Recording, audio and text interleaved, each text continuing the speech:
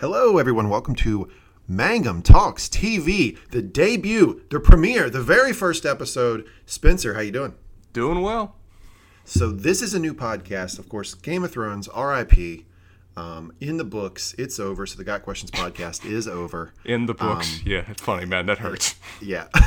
You like that? So we are debuting another podcast. This is Mangum Talks TV. This is just going to be a podcast feed where Spencer and I talk about TV shows we're interested in. And it's not going to be specific to one genre or network or anything. We're just going to churn through the stuff we like to watch and the stuff we talk about anyway. Spencer, anything else you want to add? No, we taunted you guys with it. It is finally coming true. We hope you'll enjoy it. Yep. So we are starting with a doozy of a miniseries from HBO called Chernobyl. Obviously about the Chernobyl nuclear accident that happened in Soviet Union, which is now Ukraine. Mm-hmm. Spencer, well, let's do a little housekeeping and format first. So the format we're going to do is very similar to the Got Questions podcast. If you listen to that, we're going to do a recap, we're going to do best line, and then we're going to debut a segment which I cooked up. I kind of forced it on Spencer, called Spencer's Wikipedia Spiral of the Episode. And the background for this comes from, when Spencer goes into a Wikipedia spiral, it is a thing of beauty. I have seen it happen many times. And so I debuted the segment really hoping that I could prompt him to get in some weird Wikipedia spirals and just go to strange places during these episodes. And you've succeeded. It's just one of those things where if you give me the slightest bit of give a mouse a cookie a topic, I will go to the most fascinating and strange of places. I think I've found one that's relatively on theme that I've become fascinated with, but we'll see when we get there. Okay. And housekeeping, we really only have one active pod right now, and that's Mangum Reads. What's going on with Mangum Reads, Spencer? Mangum Reads, we have finished up our extended run of the 5th season through what best be described as a somewhat rambly episode of discussing all of the many questions we had left over at the end of that book that were not answered, but were very fun to talk about. From there, we're taking a bit of a break to go on to a short story, as we often do, before we move on to a longer tale.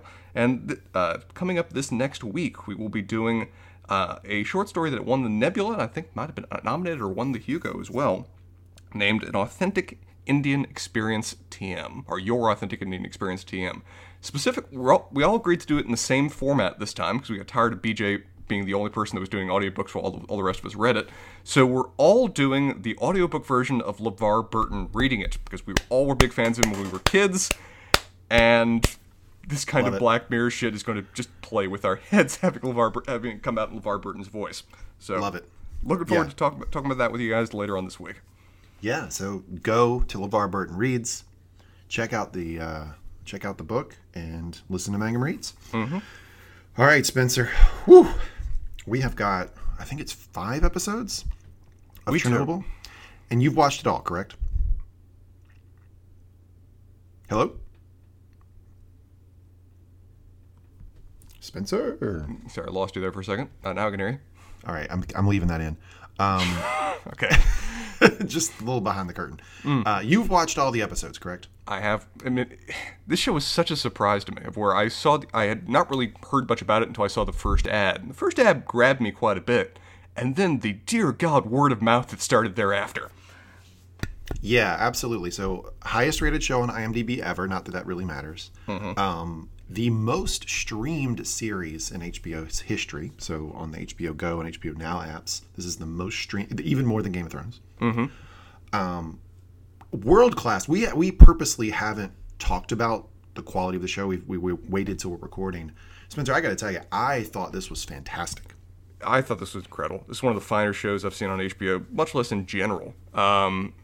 It was incredibly high quality, incredibly high production values, really well-told story, reflecting an era that I always had background information about. I mean, I was an environmental studies major. I knew about Chernobyl. But seeing it played out from a human experience, seeing the cost and effort that was put in to fix something that really honestly could not be reasonably fixed was incredibly well done. I very much enjoyed it. Yeah, there's a companion podcast, not that I'm trying to get you to listen to something else, but there's a companion podcast that HBO put out called Chernobyl with the showrunner. And in it, I thought he described this very well. He said, this was a uniquely Soviet problem and a uniquely Soviet solution. That's a very accurate way of saying that. Right. Yeah. So it's like, you do the thought experiment of what would happen if Chernobyl happened in America. First off, I don't think it would, because I think we have safeguards in place. We have a bunch of stuff in place that this particular accident likely couldn't happen. But let's say it did. I honestly think we'd just put one big fence around it. Nobody would go in, because we would say we're not gonna lose 15 people going in trying to deal with this. We're just gonna put a big fence around it. Nobody goes to Vermont anymore, and that's just it, right? Yeah. That probably would have been our practical solution, and as this show shows, if we had taken that route, the entire continent may have died before we admitted there was a fault to fix. Okay, well, before we jump into the recap, Spencer, I'm going to science. Are you ready? I'm surprised and looking forward to this. BJ, if you're listening, please forgive me for what I'm about to do. But I am going to try to explain what a nuclear reactor is and what actually happened to the Chernobyl nuclear reactor, Reactor 4. Okay, now, just imagine then that I am the standard Soviet politician that they put in on this, and then you are the Soviet scientist trying to explain. Go on.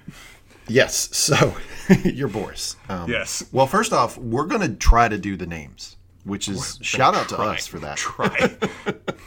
Because there's some sideways names, but all right, let's start with explaining what happened. And by the way, I'm not going to get down to the cellular level, so you're not going to hear me talking about like how neutrons fire and that sort of stuff. I'm talking at a little bit more at the macro level of what a nuclear reactor is, what happened, and then we'll jump into the recap. So first off, what is a nuclear reactor? So a nuclear reactor generates energy. And it generates natural energy. So you have something called radioactive decay, which we're all in a state of at all times. Your cells are slowly decaying. That gives off some energy. Well, what they do is they take uranium and they enrich the shit out of it so that this radioactive decay is amped up to a huge level. And so you have all of this energy being fired off in the way of neutrons. And when these neutrons hit each other, they explode and create even more energy. So how does this work? Well, they create these structures that are like really long, cylindrical cement buildings. And Spencer, do you know why the buildings are cement? I actually don't. Why do they use cement in particular? Well, because cement is so dense that these neutrons, when they hit each other and they bounce off, don't go through the cement because the cement is so dense, right? That makes sense. We see cement later in the series, so it comes up again and again. So you have these long cylindrical buildings, and within it, and these are RBMK reactors, right? These are a particular that. And by the way, RBMK it's a Russian acronym, so I can't tell you what it is. It's just Russian words. It's Russian. Sure, but it's an RBMK reactor, and an RBMK reactor is structured this way. So you have your long concrete cylindrical building, and in it you have a core. The core is made up of graphite. It's made up of graphite, but it also has thousands and thousands of little pins in it that have been poked into the side of this graphite that all have enriched uranium. Now, the core is only a very small part of this large building, and within it you have space for water. So water comes in. Well, why does water come in? Well, because when you have this core that's firing and creating all this energy, and all these neutrons are hitting each other and exploding and creating massive amounts of energy, you have to have a way of regulating it. You have to regulate it in two ways. One is to control the reaction, how many neutrons are firing at a time. And two is to control the temperature. With RBMK reactors, water does both of these things, which is dangerous. Why? Because you only have one way of regulating the reactor, and that's through water. If the water gets fucked up, you're screwed. You have a base for water. Obviously, you have pumps that are pumping water in. You have the core, and then you have a top. The top is about a 450-ton cement top on it, right? Just basically, and I know God knows how they got it up there, but 450 tons, boom, right on the top. And now, how does this work? Well, you have this enriched uranium core, and you have a well for water. Well, you have pumps that pump water in continually. And when the water comes in, it will meet the heat and the energy created from these firing neutrons, release steam. Steam goes up, there's a propeller. The propeller moves, that energy gets captured in an energy grid, right? So that's how this whole thing, that's the benefit of this whole thing. You have this naturally occurring energy that gets captured through steam technology into a propeller and then put on an electrical grid. So, of course, the most important thing here is to keep water going. That happens through pumps. The pumps are powered by electricity. This is the fatal flaw of the RBMK reactor, because let's say the power shuts off. Well, then the electricity that goes to those pumps that pump the water in, that regulate the temperature of the core, they shut off. Well, what happens then? Well, they have backup diesel generators. Here's the trick. You can only go about 10 seconds without pumping water into the core before you risk a meltdown. And what a meltdown is the temperature gets so high that literally it melts into the ground. It just melts down. And it takes about 60 seconds for the backup diesel generators to get going. This is your fatal flaw with the RBMK reactor. And the fucking most Soviet thing in the world is they knew that, and they still put them in place and made them operational. Anyway, with a sort of, we'll figure it out later. So you have this gap between the 10 seconds that you can allow water not to go in the core and the 60 seconds it takes for the backup diesel generators to get going and to flush water into the core. Well, what did the Soviets do? Well, they thought about it and they said, hey, I have an idea. Well, that big propeller, right, that the steam is going up and hitting, that's generating the energy that goes on the power grid, that's going to still be going when the power goes out, right? It doesn't stop right away. That's a big, heavy propeller. Well, why don't we reroute that excess energy down to the electrical pumps to keep them going for another 50 seconds, actually really about 2 minutes, so they have a little bit of a window until the backup diesel generators get going. Kind of a smart thing, right? Yeah, it's kind of trying to turn your generator into a perpetual motion device, at least for a short period, that where essentially it's powering itself, or at least allowing itself to continue to function for a brief period. So that required some rerouting, right, of the energy. There's like these special basically when the power goes off, it trips this thing, which reroutes the excess energy from that still rotating propeller down to the water pumps. The water pumps go back online, and that's a period of just a couple seconds, so you don't hit that 10-second window. It flushes water for about 2 minutes, and then the backup diesel generators start powering the pumps. That's great. Well, what I just described there, a electrical shutdown, and then trying to get the backup diesel generators going, is the safety test that happened the night that Chernobyl exploded. Mm-hmm. So that's what they were doing. It's so ironic, but and I think I'm using that term correctly, actually. Yes, actually, I don't know anymore. Yeah, the internet's messed with me on that word. But yeah, so they were running this safety test to make sure that if the electricity shut off, the residual power from the propeller could actually bridge that gap, that 50-second gap between when water needs to be flushed into the core to keep it stable and when the backup diesel generators get going. Now, what happened that night? They confronted two other fatal flaws of this design, because one just wasn't enough. Exactly. So you had a team in place of folks who, by all accounts, were well equipped to actually run this test. Mm-hmm. And they were ready to go. And another nuclear power plant in Russia went down. And so they said, hey, Chernobyl, you can't go offline, because we have people coming home and we have to, power their ovens and their lights or whatever until everybody goes to bed. So can you stay online until about midnight? And they said, yeah, sure, no problem. Problem with that is they sent everybody home who was otherwise equipped and ready to run this test, and they just supplied them with the night crew who were not remotely ready. And the head guy who was in charge was Anatoly Dyatlov. Yeah. Mm-hmm. Well, in preparation for shutting this down, they powered down the plant slowly. The idea being, if we're going to run this test, we have to have this nuclear core generating the least amount of electricity it ever will. Why? Well, it's a conservative test, right? That way at a baseline, if this is powering as low as it possibly goes, the propeller still has enough residual energy to bridge the gap between when water needs to go to the core and when the backup diesel generators get going. I know I'm in the weeds here, but just follow me. Mm-hmm. They powered it down, but the problem is the night crew powered it down way, way, way too much. They almost shut the whole reactor down, and this was just operator error. They just screwed this up. Mm-hmm. Now, what I didn't tell you about the design of a nuclear generator is that you also have cooling rods. These are rods that you push down into the core, and it will soak up excess energy. This is yet another way to control and regulate the amount of energy that is coming off of the core, and ultimately the temperature.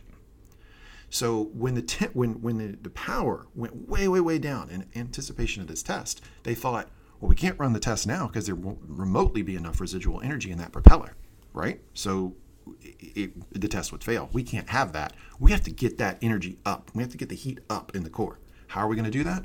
Let's remove every one of the cooling rods. So they pulled every single fucking cooling rod out of it.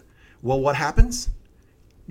Water is being flushed in. There's no cooling rods to regulate the energy coming off the core, and it is generating massive amounts of steam. And now you have a spike in temperature, a spike in energy. That propeller is flying around, and it is getting hotter and hotter and hotter. And they think, oh, well, we can't run the test now because we'll tip our hand that we let this thing get completely out of control. What are we going to do? And history is unclear on this, but somehow, some way, a button gets pushed, and that button drops every single one of the cooling rods back into the core. Kind of the emergency stop procedure. Yep. Normally that would be fine. But as Spencer alluded to before, you have a second design flaw with the RBMK reactor, and that is the cooling rods are tipped with what? Graphite. Why is that a problem? It displaces the water. When you displace the water, it goes back into the core, releasing yet more steam, and it basically acted like a trigger. You had an already overheated reactor. You dip the graphite tipped cooling rods back into the core. You displace the water. You generate yet more steam, and the core literally exploded. And when it exploded, that 450-ton concrete cap actually propelled into the air off of it. So think about how much energy you have to do that. The entire core exploded. All of that graphite that had all of those enriched uranium pins in it just goes flying into the air, and you have the Chernobyl disaster. Thank you. Very well said, sir. Couple little tidbits I'll throw on top. Fire away. Couple just of terminology. You said at one point that it's neutrons hitting each other. I would say it's really the neutrons hitting other atoms that then fire off neutrons, a kind of chain reaction effect. But it's a debate of terminology everybody goes over. I describe it as a turbine rather than propeller. Otherwise, BJ will make fun of you. And then the last. He's going to beat me up all. Of course, for that completely. BJ exists to do that to us. The only thing I'd say as well is just a little trivia at the end of just how much energy was going nuts in this thing as a result of the spiral effect that came from the graphite being inserted in the core in that massive degree. So the core is already unstable because of another design flaw in the RBMK reactors, that if it operates at low power, it is inherently going to fluctuate a fair degree, going zero high in a way that's difficult to control as is. If you already take that difficult situation and put the graphite effectively trigger in there, the reactor went from something like its normal operational maximal threshold of like 2,800 megajoules to, we think, before it just exploded, 35,000 megajoules in like a second. Cap goes flying, explosion happens, fire starts, world starts to end in a new and creative way that no one could have really seen coming. Yeah. Excuse me, Spencer. Yeah, so you have great radio, cough into the mic. Yeah, so you have resulting fires that are associated with the high amount of heat that was generated off of that core when it exploded. Few more facts about this situation before we jump into the recap. This happened at the Chernobyl nuclear facility. This was Reactor 4.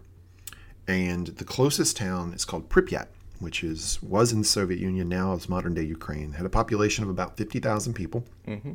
We have absolutely no idea about the death toll. And the reason for that is a lot of people died of residual effects of radiation poisoning years and years later. Of course, the Soviets weren't logging all that information, so we don't know. But multiple international organizations have done studies and tried to get estimates.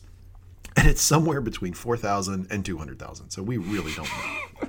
Not helped by the fact that all this is happening in 1986, which is roughly 5 years before the collapse of the Soviet Union. So already unreliable Soviet records, coupled with the fact that they were bringing in people from all around the Soviet Union to fix this and sending people out to all kinds of various places to avoid it, throw in that their then central system of records goes down from the nation itself no longer existing, you're looking at a very unreliable series of data to try to approximate from. So we truly will never know, and the only relatively certain accurate figure we have is the figure published by the Soviet Union itself as to the total deaths as a result of this accident. 31. 31. Yo, the Soviets are hilarious to me because when they lie, they just fucking lie. Oh, yeah. It's very Trumpian in that way. It's like when Trump decides to lie, he just hits you with a doozy. 31? Are you kidding me? It's the ones that they just effectively couldn't deny, because when you're literally burying them in lead-lined coffins and covering them in concrete, someone's going to have a question why that's necessary. So for those 31, there's nothing we could do. They're either literally buried in the plant and missing on that day one, or insulated for all time because they are now essentially radioactive waste. Yep. And you had 134 servicemen were hospitalized with acute radiation syndrome in the one day after the Chernobyl explosion, of whom 28 firemen died within months. You had 14 radiation-induced cancers within the next 10 years from that 134 population. And just a bit of trivia here, Spencer. I did not realize this. Did you know that the other 3 reactors at Chernobyl remained operational until 2000? I did, and that is just fascinating to me. They never stopped running. It's wild. Wild. It's just this moment right here is just such a profoundly interesting view into the Soviet culture at this period in history. Chernobyl, as you just said, it is a uniquely Soviet disaster, a uniquely Soviet solution, and a uniquely Soviet background around it occurring. But yeah, I can't believe they had those reactors running, and you had by all accounts the people who were helping keep those additional 3 RBMK reactors online were all getting sick. Yeah. So they continued to get people sick by operating those 3 other reactors. Well, they're all now done, so the whole thing is done finally. Thank God. I mean, they're literally operating reactors in a place in the world of where, in a 30-mile radius around them, no one's allowed to enter. They're still going in to make power under strict hour limitations, of course, for their own safety. Oh, yeah. But we can talk about this event in terms of the scale of the human disaster that went along with it, but also its political effect, too, is colossal. Of where Gorbachev, the premier of the Soviet Union at the time, the general secretary of the Soviet Union at the time, has said many times in the future that among the many things that were causing the breakup of the Soviet Union during this period, Chernobyl was one of, if not the most important, as one of the controlling catalyst events for the collapse of the Soviet Union and the end of the Cold War. Yeah. You mean to say it wasn't just Reagan just pounding his fist on a podium? I would say Reagan's pounding a fist, tear down this wall, Star Wars, they all had their part. I might say Chernobyl, Afghanistan, the Brezhnev stagnation, Glasnost, perestroika. There were a variety of other factors, but when the guy who presided over it says, yep, Chernobyl did it, it's an important event to keep track of. Yeah, and it makes sense, right? I mean, this was an unmitigated fucking disaster. Do you want to start with the recap? Let's start with the recap. Okay, so we start with Professor Legasov, and he is at a table in a very cramped, small-looking apartment, and he hits us with this line: Spencer, I've done this before, I'm doing it again, I'm nixing the best line segment. We are getting the best line with the first line of the series. I'm going to give it to you. What is the cost of lies? Yeah. It's not that we'll mistake them for the truth. The real danger is that if we hear enough lies, then we no longer recognize the truth at all. What can we do then? What else is left but to abandon even the hope of truth and content ourselves instead with stories? Boom! Best line of the episode. Obviously, the seminal line of the series. And what's fascinating to me is that the guy who, the showrunner for this, who wrote this series, wrote that line before the 2016 election.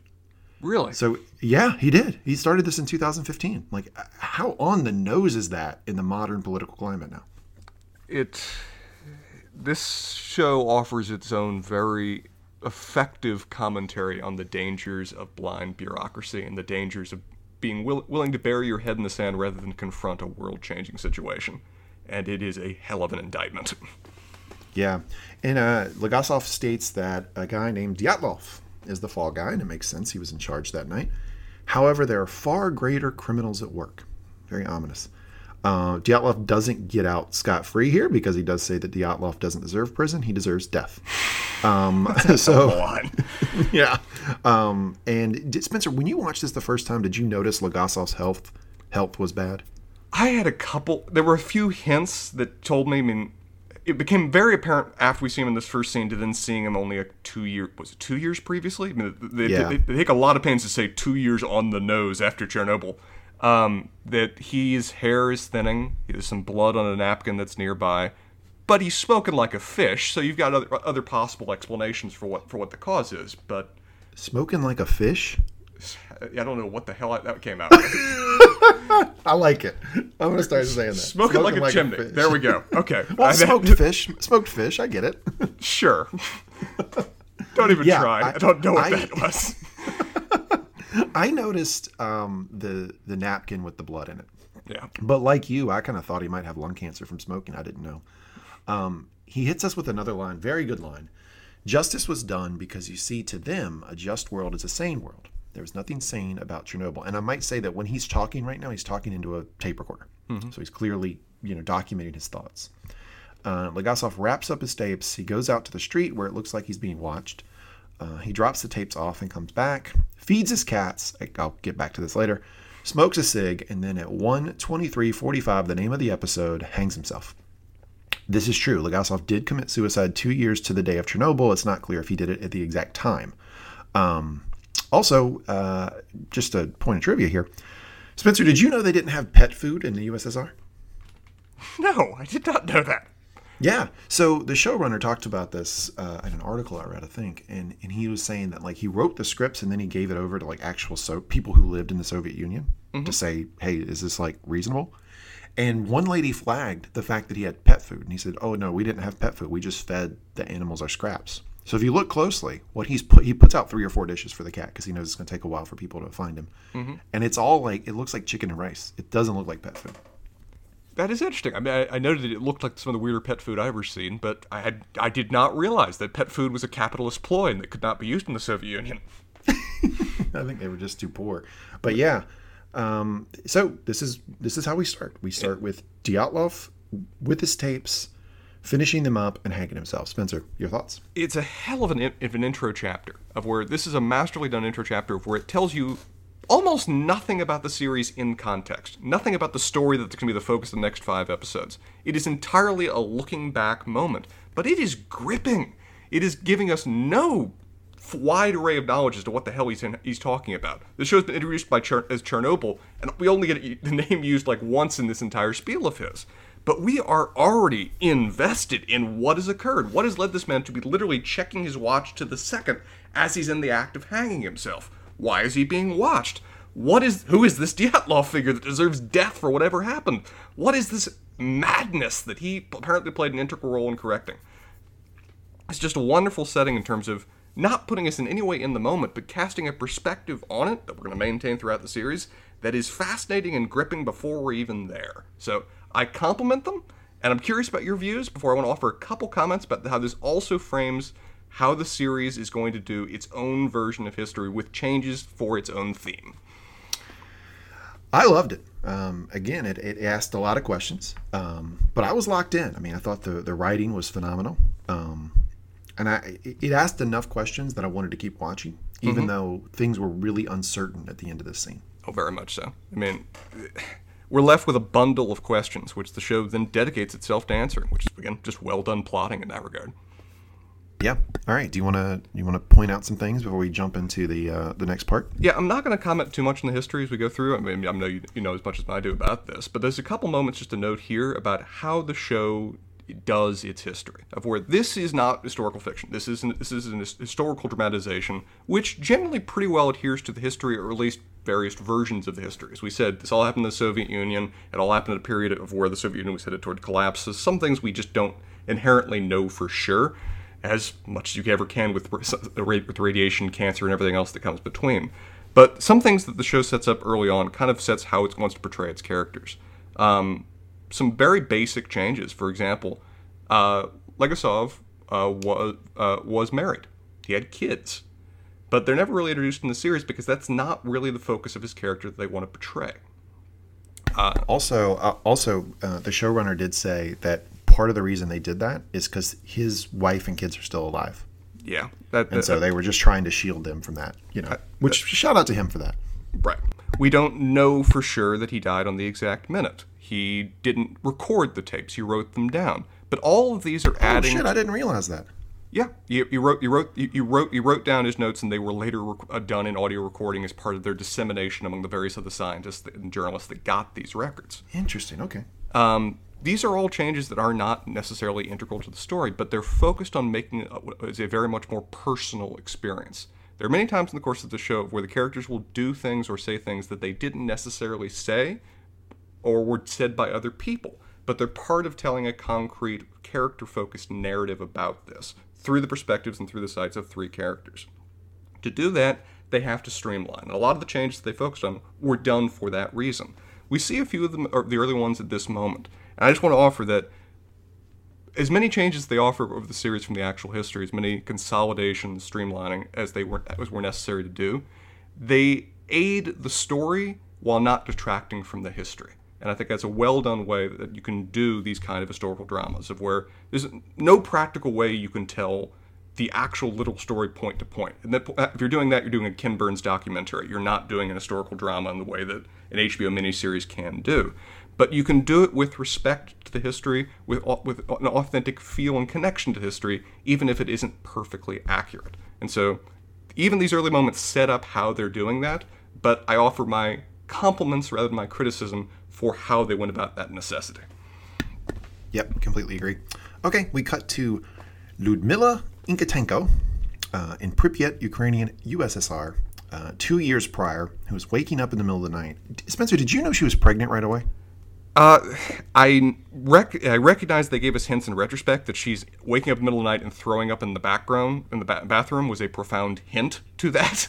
But at this moment, I did not realize it. Yeah, me neither. But after she acts, it looks like she's going to make herself some leftovers. Mm-hmm. And really great cinematography here. In the back, we see 2 explosions out of her back window. She doesn't notice them right away. One looks a little smaller, and then one is massive. And after a few seconds, it shakes their building, and her husband, Vasily, wakes up. We cut to a control room, and we have... Go ahead. One thing to note there, because it's one of the most creepy and effective imagery that they do in this entire show, is that blue light. So that is actually... there's so much radiation that is oxidizing the air. Is that ionizing? Ionizing the air. Yeah, there we go. My notes are a little fuzzy. Ionizing the air. I assume that means something. As they're looking out over this seemingly explosion disaster that's occurred at the distance, seeing this just radiating blue pillar of light ascending into the heavens as far as you can see, that's perfectly historical. All the accounts of time talk about that blue light ascending to God is just horrifying. It really sets up the show is that as much as this is just a drama, a mystery, an exploration of historical events, it also has a certain element of cosmic horror attached with with what radiation inflicted upon the world can be like. Yeah, I'd like to point out that our friend BJ, we do multiple pods with BJ. He's an actual scientist, real, honest-to-God scientist. I like to think that maybe he pushed our pods to his friends who work in labs with him, and they're all just horrified at me confusing oxidizing and ionizing and saying there was a propeller attached to the nuclear facility. Did you ever read the comic The Far Side back in the day? Sure did. It's a wonderful comic. He talked about before, this comic's heavily focused on science and exploring the natural world. He talked about that one of his greatest compliments was how many scientists got invested in his work, hung up his comics everywhere. But he talked about the greatest burden was that they demanded a certain level of accuracy and would call you out immediately if you didn't meet that, if you didn't satisfy that. Well, so for folks listening, I have stretched myself here. I don't know science worth a shit, but I've done my best here. I'm doing what I can. But we cut to the control room, and we have 2 guys, Leonid Toptunov and Alexander Akimov. And they are huddled over the control panel and yelling at Dyatlov about what to do. Dyatlov is the guy with the mustache. Dyatlov says, "What just happened?" Well, that really instills a lot of confidence. Dyatlov is the guy in charge here, obviously. And then he cooks up that the control system tank exploded. In comes another guy who seems to know what the hell's going on. And he said, the core is gone. He tells Dyatlov that, and Dyatlov says he's in shock and orders the other folks to get him out of there. Akimov, and this is like a really sweet thing that happens during the course of this episode, is that it's clear that Akimov is more senior than Leonid. Mm-hmm. and he's trying to reassure him, and it's just the sweetest thing, because we've all had that situation where you're at work and you have somebody who's just less, more junior than you, and something happens and you're like, no, it's okay, like everything's going to be okay. He's doing way more managing, by the way, than Dyatlov ever does. Oh yeah, in this scene. Go ahead. The relationship we see of them in this episode, particularly again when we see them again in the last episode, it's really touching. As you said, he's really trying to help manage and support a junior member of his team. Of where after this disaster, he's like, we did nothing wrong. We got this. We can manage this. Before the disaster, he's like, I'm here with you. We can do this. Let's do it together. As you said, he shows what a quality manager he is in comparison to Dyatlov, which compliments to Paul Ritter. Good God, does he make an interesting and horrifying character with that guy? Yeah, he really does. But this is something like... Did you watch the movie Gravity? Yeah, I did. So this is kind of similar, right? In the sense that, like, when I was watching Gravity, I was like, oh no, she's fucking dead. She doesn't know it. The whole movie, I'm thinking, she's dead. It's over. Same kind of thing here, right? Where you're like, as soon as the core explodes, you're like, they're all dead. I thought they were all going to be dead. Because I didn't look up anything about Chernobyl before I watched this. Shockingly enough, I didn't know how a reactor core worked. I probably still don't. But I fucking was astonished that any of these people lived, and some of them did. Yeah, it was... the main senior guy is Topanov, right? Am I getting that term right? Topanov, yeah. Yeah. Leonid. That at one point when he and the other guys are talking about, because Dyatlov is in such active denial that he's immediately sending away anybody from medical support if they tell him the core has gone up. He's talking with the other guys are talking among themselves, and I think he turns to one of the other plant workers who's being much more accepting of the fact that this thing is friggin' blown up, is basically just tell him that, okay, if you're right, we're all dead. 1 million people are dead. Is that what you want to hear?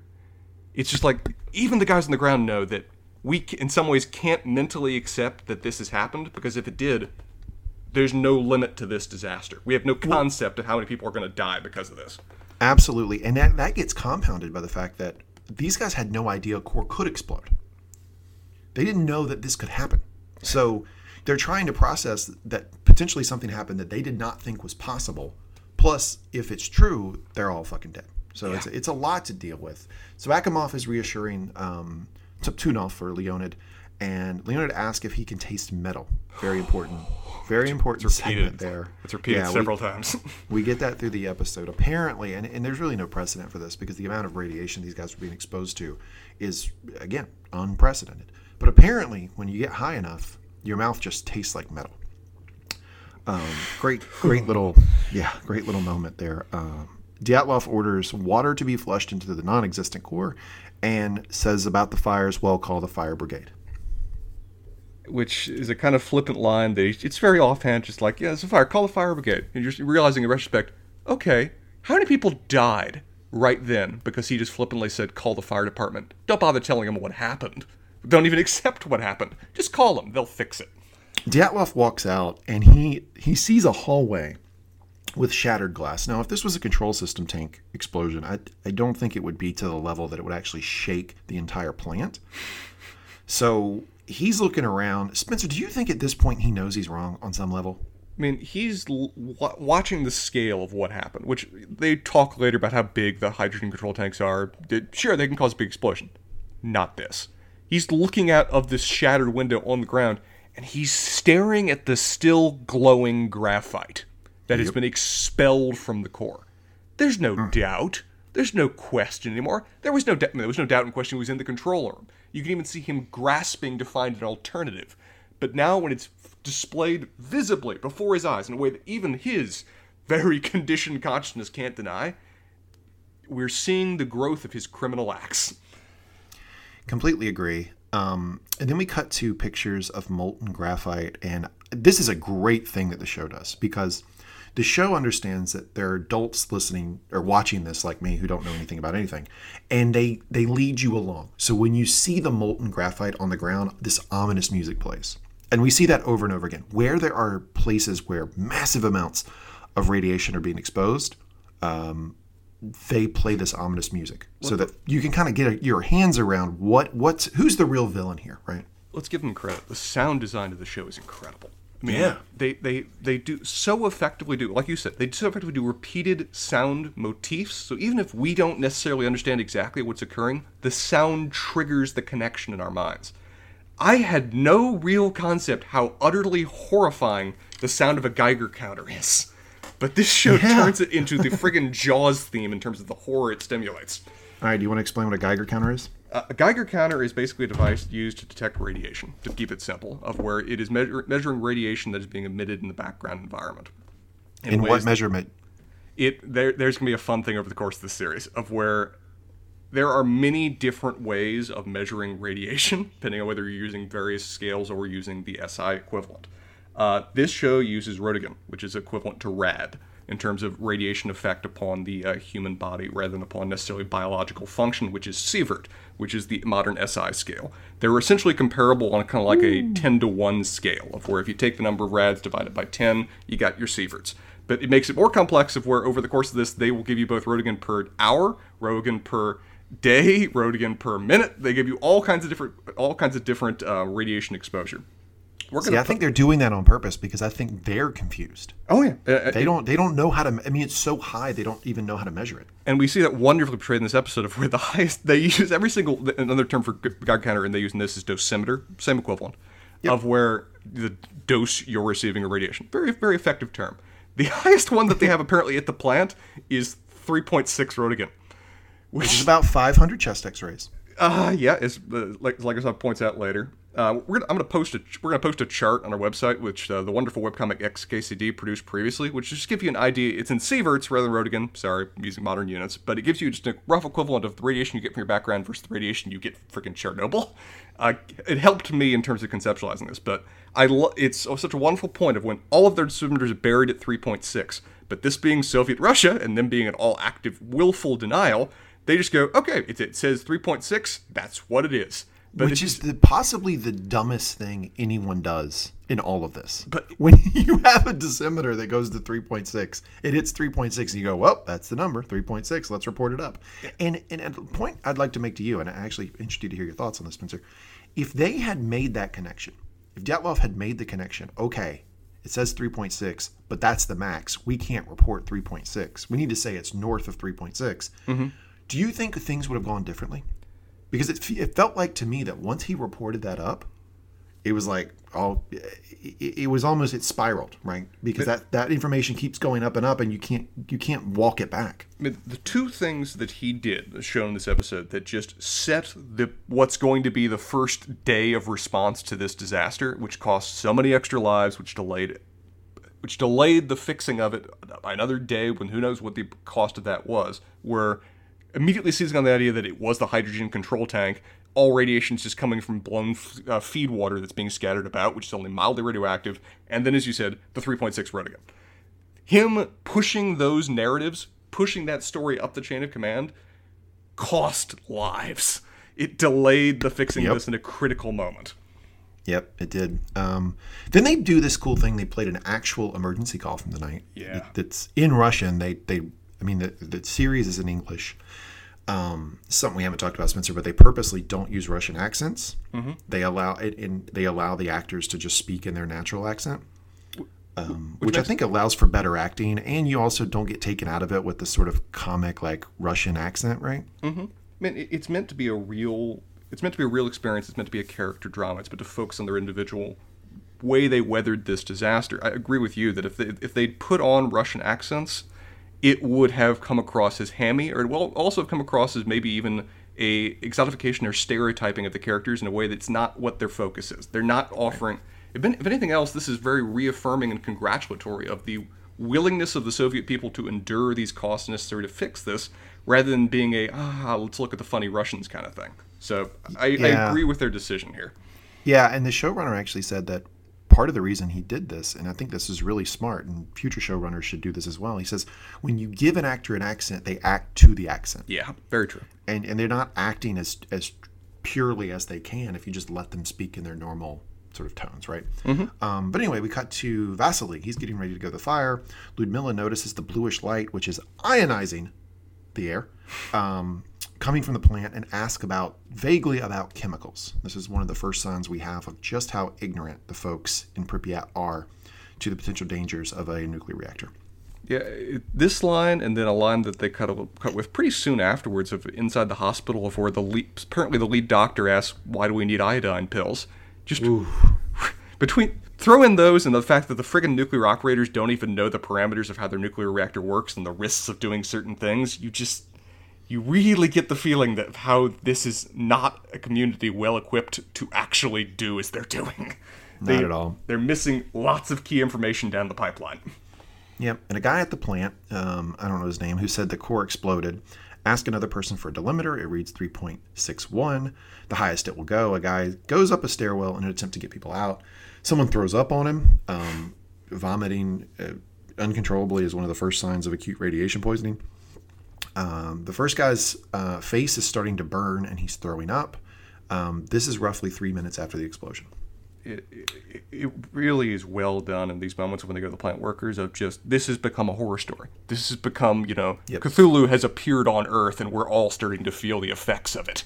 The red faces, man, that's, whew. The radiation burns, the sudden vomiting, and then, again, Dyatlov is such a wonderful center to this episode of his continual active denial as he's watching people die in front of him.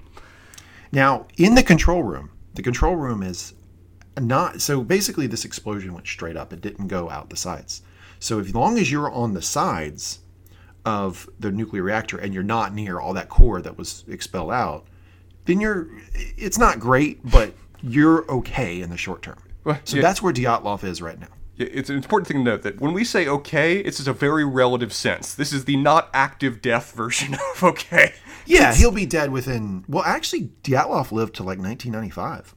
Yeah, he did. He died of cancer. Yeah. He also gets out of this situation a lot faster than anybody else does. Yeah, he does. Dyatlov is still pushing for water to be flushed into the core. He orders someone to go to the pumps to make sure they are on. The folks there know this is a dumbass plan, but Dyatlov takes the 3.6 number at the actual level, ignoring that it's as high as it goes. It's interesting because they convey that to him. They say 3.6, but, and then Dyatlov cuts him off and goes 3.6, not great, not terrible. Yeah. The firefighters arrive on the scene. One guy picks up a piece of graphite. You have that ominous music playing. That apparently did happen. People did pick up the graphite, just not knowing what it was. Vasily wisely tells him to put it down, and he asks if they taste metal. Second time we have this from a character in the show. It's a real subtle thing, but the guy who picked up the graphite walks away kind of waving his hand. You know the way you do if you like touch a hot like plate or something? And you shake your hand. He's doing that as he walks away. And you cut to him like a minute later as they're sort of putting off the fire. And correct me if I'm wrong, but as he's pulled off his glove, his hand is like a melted ruin. I mean, the burn. We'll get there. Yeah, we'll get there. Workers are walking down to check on the pump. They see another guy carrying someone dying, and they just openly discussing the fact there is no core. Notice here that they push back on the fact that there is no core based on what Antimov said, not Dyatlov. Because the guy says there's no core, and he goes, no, Antimov said. It just yet again another little hint here that Antimov is the real manager here. He's the one that's really in charge. That these interns have been sent by order of Dyatlov, but through Antimov to do it. They're respecting Antimov, not Dyatlov. But it again just shows that this is a very just common human response to disaster, is that confronting this thing that is so damn big that none of these individuals can have any degree of control or even understanding of, they find comfort in the idea that they have orders and they're going to follow them, even if they know it makes no sense. Again, a very Soviet solution. Very human solution, too. In any kind of disaster situation, there is comfort in things going according to plan. And the plan here is that a superior has given me an order, I'm going to follow it, and that's how I will contribute. I don't need to think right now. I don't need to try to conceptualize the world-ending scale of what's occurring around me. I'm going to do this. See, I feel like that's a little bit of your personality coming out here, because I think that's how some people would react. Maybe you, I don't know. I'm not here to psychoanalyze you, but I do think that there are a lot of folks, particularly in Western society, who would be like, "Go where? You fucking go down there. I'm not fucking going down there." Can you imagine Like, if everybody's running around screaming the core exploded, and then you tell Levi, hey, Levi, go down and check on the water pumps. Oh, yeah, sure. He's going to tell you to fuck right off. Like, like that's... So I do think that's a difference, right, in the Soviet society, because they do rely on these hierarchies. And to your point, I mean, I think that does provide them some level of comfort in this situation. We are going to fan fiction the crap out of this later in terms of debating what the U.S. response would be to this disaster. We've already talked about the end of Vermont as an occupied territory. We're going to... By the time we finish the series, we are going to discuss what we think our U.S. response, maybe even our individual response if we've been there on day one. Isn't that such an American thing we're doing? We're like, yeah, well, let me think about this through the context of America, because we're exceptional. We are going to culturally appropriate this thing on minute one. That's what we do. We cut back to the firefighters, and to your point, the dude's hand is literally melting. Vasily sees this. He knows it's melting because of the graphite. He saw the guy pick the graphite up, and he looks down at his foot. There's a fucking piece of graphite there. He knows they should not be there. Yeah, but it's just the utter tragedy of his personal story on this. And would you agree that Vasily's story of this is one of the most heartrending and difficult and horrifying of the individual tales that they tell? But it even starts with him and Leonid. Really, really got me too. But yeah, go ahead. But it starts with, he doesn't need to be there. He's not on duty. He voluntarily went because he wanted to support his friends. And he's there already aware that something is wrong. Already aware that this is something that was not explained to us, that it's outside of our control. But all we can do is just continue to do his duty, because what else is there? It's either that or just run away. So question for you. I know that like the actual truth of this is that Vasily did go in on his own. But I think in the show they portray it as he's called in. Because he has this line to Ludmilla where he's like, yeah, they're calling everyone in. This is a big one. Yeah, they offer a conflicting line there where she says, you're not on duty. And then he responds, well, they're calling everybody in. But as you said, the actual history is he voluntarily went because there was a disaster and his friends were going and he wanted to be there. Oh, man. And the fact, and this is I watch this and I walk away thinking what a terrible person I am, because I would have heard there's an explosion at Chernobyl, and I would have gotten in the car and I would have gone as fast as I could the other way for as long as I could, and I never would have looked back. Like, I would have been like, I'm out. Yeah, peace. We're living in a world of where we know what a nuclear disaster can be, where we know what the human effects is. They aren't. They don't know. I mean, I don't even know if this is accurate or not, but when we see Boris, pronounce Boris's name for me. I got you. Give me a second. Sherbina. Damn it. Yeah. Gotcha. But they offer Boris Sherbina, who is, on the Council of Ministers in the energy production field, needing an explanation of the actual operation of a nuclear power plant. Don't know if that's necessarily historical or not, or just talking to us as an audience, but it really does hit the point of, this is technology that the bulk of the Soviet public, particularly the individuals living around, have no idea what works or what its threat can be when it really goes pear-shaped. Well, but this is goes pear-shaped. Good. So this is something that I think is both great and terrible about the Soviet Union. And that is, it's very much a worker society. Mm-hmm. And so a lot of times these folks who are in leadership positions are actually old plant workers, because they value that. They value, okay, this guy is a company man, he's a party man, he's been here for 15 years working hard. We will elevate that person, mm-hmm. as opposed to the actual subject matter experts. So you end up with somebody like Sherbina, who is in that position because they came up through this system, as opposed to, okay, let's take somebody who actually understands this, right, from a university, whatever, and plug them into a leadership position. And it was one of the main marketing events of the Soviet Union for so long, is they were trying to say, the West talks about how, you can go from rags to riches, but really you're only locked in a position of poverty throughout all your lives. In the Soviet Union, anyone can rise through loyalty to the party, through dedication, through hard work. Anyone can rise to a wonderful position of power. It became less true over the Brezhnev era, but it was a key part of who they represented themselves to be. And we see over the course of this how, while that can be inspiring, that could be an element of the worker utopia they're trying to put on the face of the earth, there are downsides to putting people who aren't armed and equipped with the specialized knowledge and ability to perform their position being in that position of power. Exactly. Back to the recap. Two guys go, it's three guys basically, and they're going to look to see what the hell's going on. Two guys walk in and they see that the core is exposed. It's exploded, it's on fire, and they pretty much start burning instantly. The guy who opened the door, he actually did not go in. He right away has burns on his side. Now, the show is going to portray this guy as having died They, later. they don't literally show it. It looks like he did. But hella that, imply it. that guy actually lived. Yeah. Badly. Badly he hurt. lived. Yeah, they took him to Moscow and they did skin grafts on him, and it took him about a year and a half. But basically the side that was exposed in that door was just burned all to hell. But he didn't intake enough radiation to actually kill him. The two people who went in and looked at the core, dead within weeks. And that anyone who actually looks down at the core is going to die very quickly. And again, the sound design of the core, of just the look of it, this radiating power of God on the face of the earth, the sound of this like wailing angels that's coming off this thing is so horribly, terrifyingly, perfectly done. Spencer, are we just going to give all the Emmys to this show?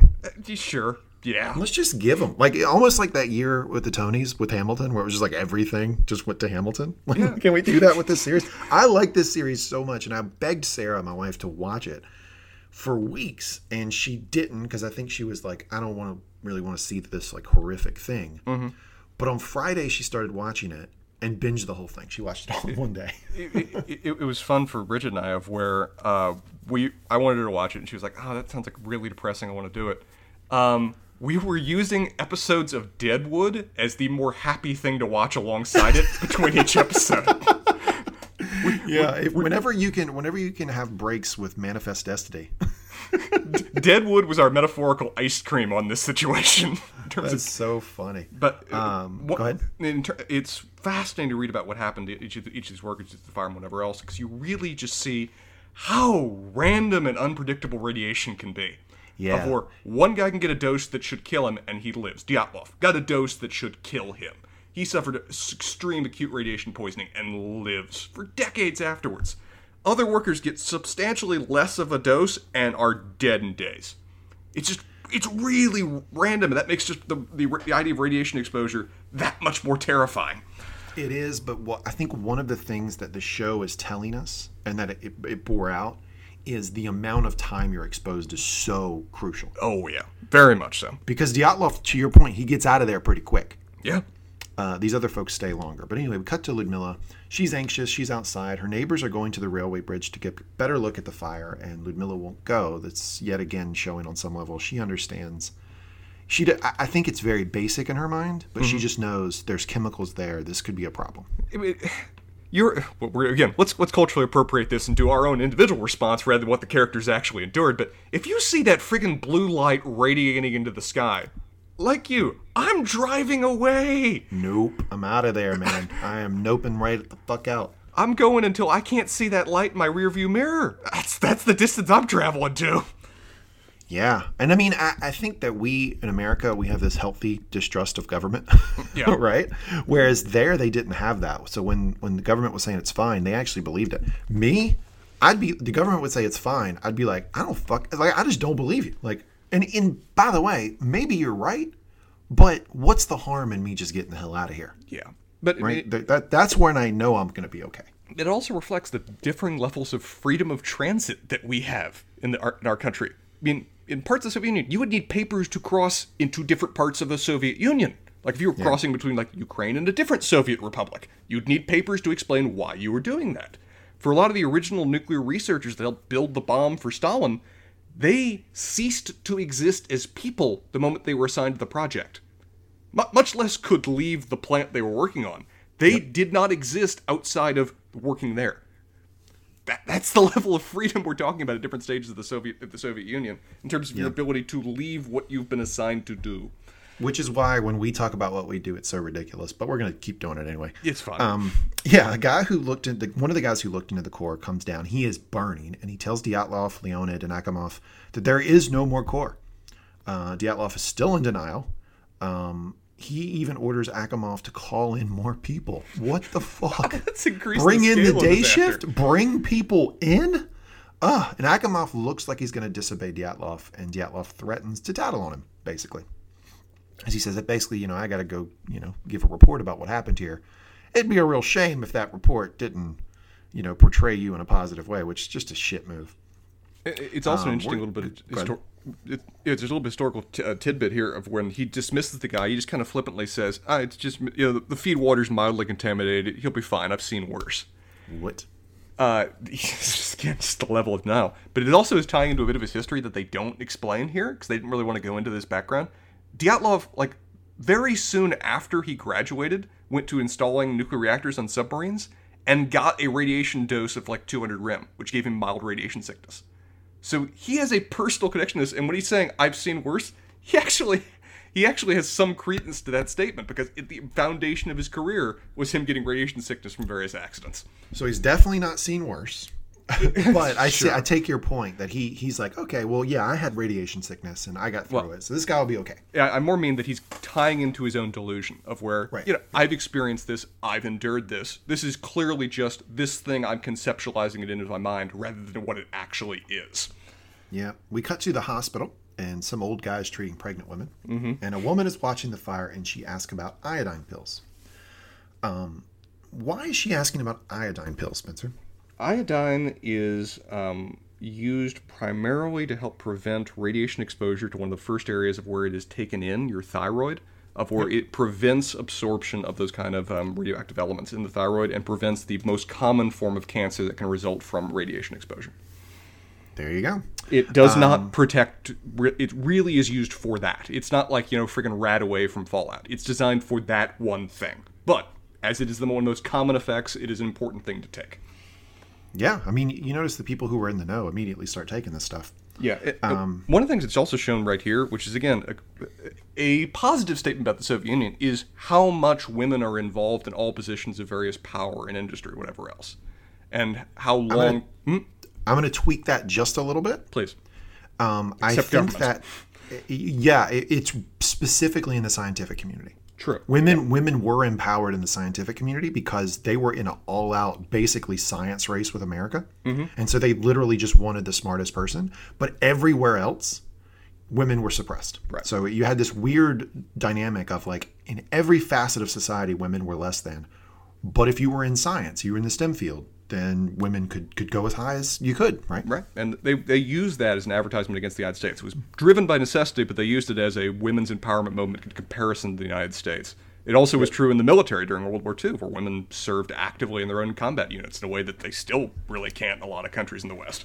But it's, as you said, very much driven by a necessity-motivated function of, we need this, women can do this, fine, we'll let women do this, too, but basically no limitation. Yep. We cut to a government-looking building, and Viktor Brakhanov, the manager of Chernobyl, is there pacing around waiting. And Nikolai Fomin, who is the chief engineer of Chernobyl, shows up. And together they walk downstairs into what looks like a bunker, and Dyatlov is there. Again, Dyatlov pulled out pretty quick. I love their opening line of where they had a little phone call when they called. They both need to be there. Their opening line is when the chief engineer is talking to Fomin as they're walking in, saying, "Okay, first things first. We both know that we didn't cause this, and we can be reassured that no one's going to blame us this." That's their first thought. Not let's find out what this is. It's that, don't worry, we can't be to blame. Well, and Dyatlov knows this because one of the first things he says to Brakhanov is, okay, no one can blame you for this. And Brakhanov has this great line that says, of course no one can blame me for this. How can I be responsible? I was sleeping. Yeah, that's a wonderful line. Yeah, because that's how responsibility works. Yeah. The buck does not stop here at any point. They report the radiation level of 3.61, or Dyatlov does, and they're all like, okay, well, that's not so bad. Well, his line is, that's, I'm trying to remember the exact line. He says, it's, well, that's not great, but it's not horrifying. I love the little comparison lines they do on that. When it is, in fact, horrifying. Yeah. Now we cut to the saddest, I think, top maybe 3 saddest scenes of the episode, and that's the people on the Bridge of Death. So this is I want to go through the recap, and then I'll actually explain a little bit of history around it. So there's people on the bridge. These are the people who were talking to Ludmilla, who said, "Hey, come, we're going to look at the we're going to check out the fire." They're standing on this bridge. They're drinking vodka. They're watching the fire, but the fire now has created a fallout. That is, the wind is shifting to them. One thing to point out is one guy actually starts talking about using vodka to cure radiation poisoning, which the most Russian thing I've ever heard in my life. Holy shit, that's so Russian. And they're commenting on how beautiful the light is. By all accounts, the light was beautiful. And the fallout starts to drop on their heads. Here again, we get the haunting music. This is a historically accurate scene. There was the Bridge of Death. People did go out and look at the fire. They did have fallout fall onto them. And by all accounts, no one who was on the bridge that night looking at the fire ended up surviving more than about a year. It's one of those things of where it is a very common story, and it's one of those stories that we inherently can't verify due to limited records. It may be an urban myth. There are several journalists who have said they've talked with people that were on that bridge that day. But who knows this many years afterwards whether that person was actually there or lying. They're telling a story which is certainly part of the history in terms of people talking about it. Details, who knows. One thing they do say that they exaggerated to a certain degree was the visible nature of it, of where the ash itself is helping the audience get a visual depiction of it. We have no reason to believe the ash was actually falling at that point that far away yet. But it's, again, they're talking to the audience, they're providing a visual depiction of it in a way that works and makes it all the more horrifying to see the children playing in it as if it is snow, without the slightest degree of warning what actually is happening to them right now. Yeah, and it's a good point. This isn't fact, but and I have read where reporters have said they talked to people who were on the bridge.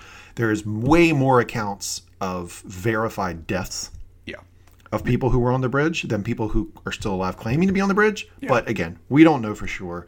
But it is a powerful scene. Very much so. And it is really just, again, this is just a further example of how if they had proper people reporting this down the channels, this town would have been evacuated within freaking hours if they could have. But instead, people are just going about their lives utterly without any knowledge or any warning as to the scale of the disaster and its effect on them that is now descending from the heavens upon them. It's that 3.61, man. Oh, that chest X-ray. That was so fucked. When they reported that number up, that stopped all of these mechanisms that should have occurred. Mm-hmm. A worker at the plant finds another who is dying. And he's the guy who opened the door, got the burns up his side. I think he's dying. To your point, we don't know that for sure. But the guy asks for a cigarette, which I think is funny. And water starts to drop on their heads. Now, Spencer, I've watched this God knows how many times. I can't figure out where the water is coming from. It's either a busted coolant tank or it's the water that the firefighters are spraying in. What do you think? I interpret it as the water the firefighters are spraying in. But I agree with you. It provides a haunting scene. It provides a very interesting visual as the water's descending upon them, as this guy is like, "Can I help you?" It's over. And then you cut to the fireman right afterwards. I think with them cutting to the fireman and them now saying, "Hey, the fire's out. We got to go in there to fix this." That they're implying it was the fireman's hoses that is now descending on this just utterly shattered plant. And again, the visuals of this plant should have put anyone in the know that this was not just a hydrogen tank blowing up. This plant is deformed and blown open to the world. I 100% believe that the firefighters, when they got there, knew immediately that this was some bullshit. Yeah. But they had a job to do, so they did it. But there's no way a firefighter is going to look at that and say, "Oh yeah, that's just a busted coolant tank." Okay. And one of the things when several of these guys, they're looking for a specific person who has a name. They even identified that they never found his body, but I forget it right now. But they're looking for this person, and the guy says he's in there as he's dying out. And they open the door to where this guy is, and it's just open to the world. It's just a blown out disaster scape. Actual hell, yeah. Vasily is ordered to go to the roof. He clearly does not want to. Other firefighters are starting to get sick. Again, first sign of acute radiation poisoning is vomiting. As he goes further toward the core, ominous music plays. Akimov is getting an update. He still thinks they need to get water to the core. He says if the core did explode, they're dead anyway. Not technically true. He doesn't know that. Leonid actually walks off with Akimov to get water to the core. So basically what they're saying they're going to do here is that there are coolant tanks that are offline because the control room is dead. Mm-hmm. And they need to go down there, manually open them to flood water into the core, presumably to try to cool it down because they still think the core is intact. Akimov, as he leaves, says to watch the panel, but the guy's like, "Well, it's not working." And he says, "We'll just watch it anyway." Yeah, exactly. Which is, again, they're giving people tasks to cope with the disaster where you have a job now. I have a job now. We go do our jobs. And, yeah, really, I mean, the relationship between these two guys, Akimov and... Leonid what? What is his last name again? Leonid... His name is Leonid Toptunov, I think. Toptunov, yeah. Yeah. They really have a touching relationship of where Toptunov is very much a junior member of this team or whatever else, and Akimov is supporting him and helping him. And as they go down there to a mission that they know they're literally going to probably die at, because they know what's happened. They know what's happened, but they just can't accept it. When we want to get to the turning the valves now, or we want to get to it in order as we go through it? Well, I would like to pose a question to you, Please. and then we'll continue with the recap. But my very first watching of this, and I had this discussion with Sarah on Friday, I thought these two guys were going down to commit suicide. Effectively, because they are. But I thought they were doing it out of a sense of guilt. Like, hey, we were the ones controlling this, right? Yeah. By all accounts, they likely pressed the button that dropped the coolant rods in, that exploded the core. And they were like, I don't know how to fix it. I can't fix this, but this is my one last attempt to do something good, knowing it's going to kill them. Yeah. And knowing that it's probably ultimately futile, but it's the thing to do that they still have left within their power to do. And it's made wonderfully ambiguous at the stage because we've not seen the disaster happen. We've started after that. We've seen the explosion. We've seen their reactions immediately afterwards, but we don't actually know what occurred. And we won't know to the end of this series. And so these wonderfully haunting lines of them just keep repeating themselves. We did nothing wrong. Don't worry, we did nothing wrong. And then the younger guy ending in tears saying, but we did. Oh, yeah, you're reading off my notes. We were getting there. The morning shift is showing up. Yeah, no warning. They're confused as to what the hell's going on. I love that they immediately address the theory of where, no, they're saying the hydrogen tanks exploded. And the guy looks at them like, yeah, it doesn't make any sense to me, too. Just like they within a second, they know that obviously isn't what just happened. So funny. The people who actually work at the plant are like, no, if the hydrogen tanks blew up, it would be much smaller than this, right? Mm-hmm. But anyway, down in the bunker, Viktor Brukhanov is briefing party officials. He says everything is stable, but immediately brings up preventing a panic. One person questions the update. Shout out to this guy. He points out that men are vomiting and have burns outside. He's like, what are you talking about? Like, we need to get the hell out of here. We have to get out of here. And then Maester Lewin speaks up and he gives a speech about Lenin, communism, says they're going to cut the phone lines to prevent panic and seal off Pripyat. He delivers about the most Soviet line ever. It is my experience that when the people ask questions that are not in their own best interest, they should simply be told to keep their minds on their labor and leave matters of the state to the state. I can't believe this dumb fucker is the one making decisions.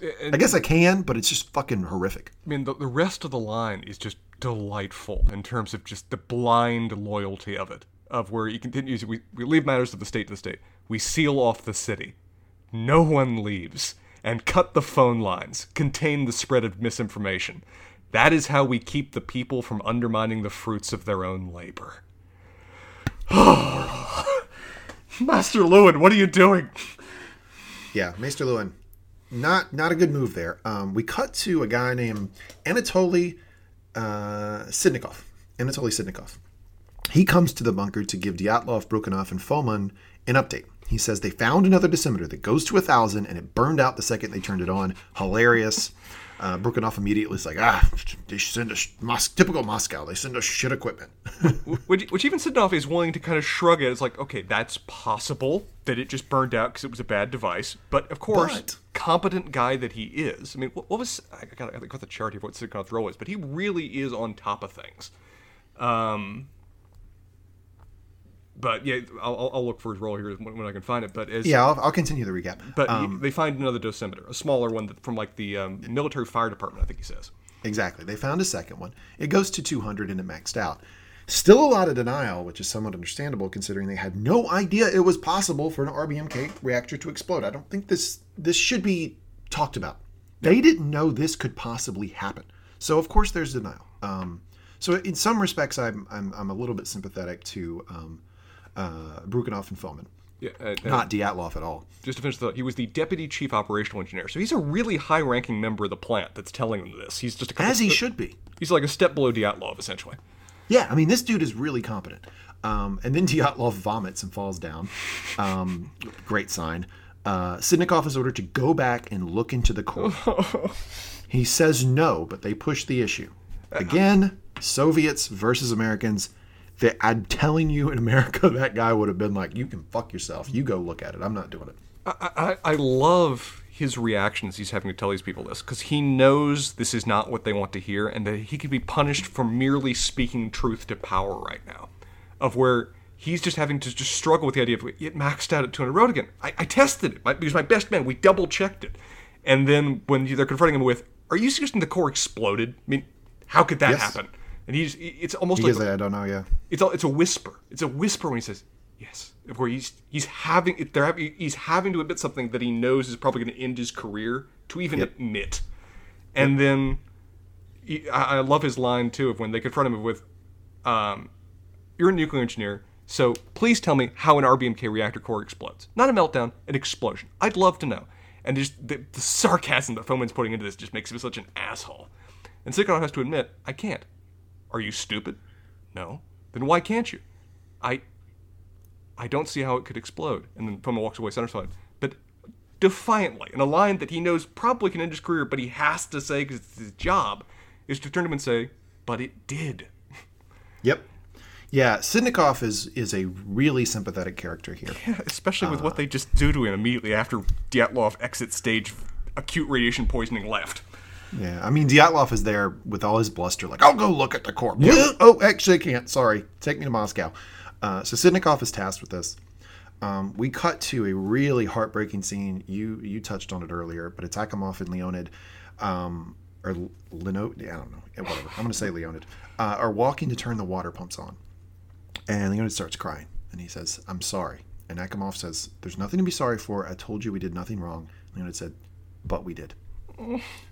But we did. And that's why it continues to make me think, like, these guys are just kind of, they're not going to leave this alive, right? No. And if memory serves, we see Toptonov again later, of where one of our key characters goes to interview him. I don't think we see Akimov again. We do see him again. We do. 2 different times, and I'll get to it. Okay. Well, we see him. I remember we see him in the hospital. I remember that part. We see them. So that's one. Yeah, and then we also see him later when he's. Anyway, we'll get to it. Yeah. This is a rough one. Sitnikov walks onto the roof. He's escorted by guards. So, essentially at gunpoint. Yeah, so this isn't like I guess it's not really fair for me to continually be like, "Well, in the USA, we tell him," because he had an armed guard. Now, I feel really bad for this armed guard. This guy had no idea that he's going up there to get cancer, because he's going to get cancer. Mm-hmm. He just thinks he's just walking a guy to something. Like, he has no I don't think these guards have any concept of where they're walking into. But anyway, Sitnikov walks onto the roof. He sees that the core is exposed. Haunting music plays. His face turns. It's immediately beet red. That Geiger counter noise goes off. He knows he's dead. And then we cut to Dyatlov being taken to Moscow. Yeah, and we see him pulled out through a plant which is already dying. He's walking past people that are literally dying around him as he's... Is this his moment of realization? Does he ever have a moment of realization? Well, no, because think of the last episode. But anyway, We'll get to it. But Sitnikov gives the update to Brukhanov and Foman, who are still in the bunker. And it cuts away, music plays, and it seems like they're yelling at him. Yeah, I think they're still saying this can't be, but how can you look at Sitnikov and not know? Well, I mean, his fucking face is burning. Like, of course there's acute levels of radiation. Like, what are you talking about? Credit to this actor. I don't know offhand who this guy is. I'm going to look it up while I'm talking to you, but he does so wonderfully in the role of Sukhanov. Jamie Sives, I'll look him up later. But he has just such wonderful expressions and reactions of just a character utterly resigned within himself to his death in this moment, of when his little actor when he finds it when they tell him you should go look at the core, he says, "What? No, I won't do that." It's just, you see him being a professional, being an intelligent person, knowing it's his death, and then his just little shuffle walk to the core, and the face he has as he turns back, and the face he has when the two of them is where there's no dialogue. It's more effective that isn't. As you just look in on them just yelling and berating him, as he's just looking at the table, certain of his own death from what they've just done to him. It's heartrending. Can we go ahead and anoint dying of acute radiation poisoning the worst way to die? And credit to this show. I knew it was bad. I knew it was painful. I knew it was unpleasant. But good God, this show makes it real. I had no concept, truly, of I add this to the top list of ways you can, the worst possible ways you can die, from what this show shows me it to be. I Spencer, had no idea. Let's make a pact right now, me and you. Yeah. If either one of us get exposed to an open nuclear reactor core, bullet to the fucking head. Bullet to the head. I got bullet you, to man. the head. Yeah. Okay. Yeah. Same with me. All right. We cut back to the nurse we saw before, who was with that incompetent old man, and she wakes up and there's movement as people are being taken into the hospital. Finally, people are starting to roll into the hospital. She looks out the window and there are tons of cars coming, so she knows this is kind of a big deal.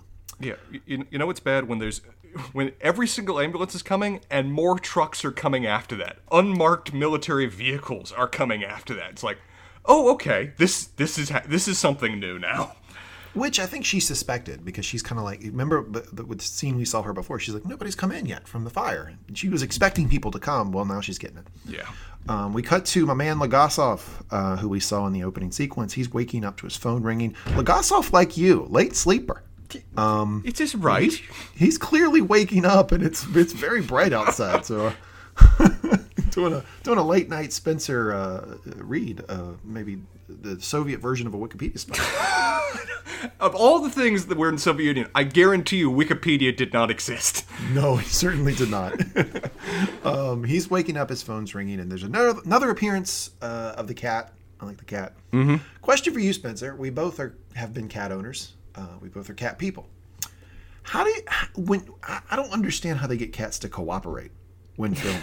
Cats aren't like dogs. You can't fucking train cats to do anything. Like, how do they get this cat to play ball? I've heard in theory there are such a thing as trained cats. I reject that reality and substitute my own. It's just one of the things where I just assume they just have a camera going on a cat for like 3 hours and they just cut in the couple seconds that work. Because that's the only way I can imagine it happening. That's exactly what I thought happened. I thought they were like, all right, we have a day scheduled of just cat. Let's get all of our cat scenes ready for the last day of filming. We'll just get them all done then. On the phone is Boris Sherbina, head of the Bureau for Fuel and Energy. We've talked about him before. He said there was an accident at Chernobyl, no big deal.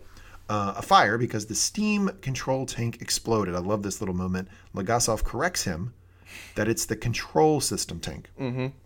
Fitting start to their relationship. Legasov immediately asks about the core. Sherbina explains that it's fine, and Gorbachev has pulled together a committee to deal with the accident, and Legasov is on it. Legasov is told the 3.6 Röntgen number, and he is concerned at that level, and he starts talking about an evacuation, but is cut off. I love that the window that gives into just the scale of the delusion that the people on the ground are operating in, of where they've just been reassured that 3.6, it's not great, but, we can deal with it. The moment somebody who actually knows his shit is told that, his immediate reaction is says, "Whoa, no, that's actually significant. You should evacuate the Surat," and then he's cut off. Yep. And then we cut to, now I'm gonna. This is the hardest scene. Leonid and Akimov are still down. This is the next morning. Oh. They have been down there for fucking 6-7 hours, and they're still holding those water tanks open manually, and visibly dying. I mean, they're burning, and it's all they can do to even stay upright. And they're flowing water to a cord that isn't there anymore. I think that the quote was from one character earlier. You're just flooding a ditch. Mm-hmm.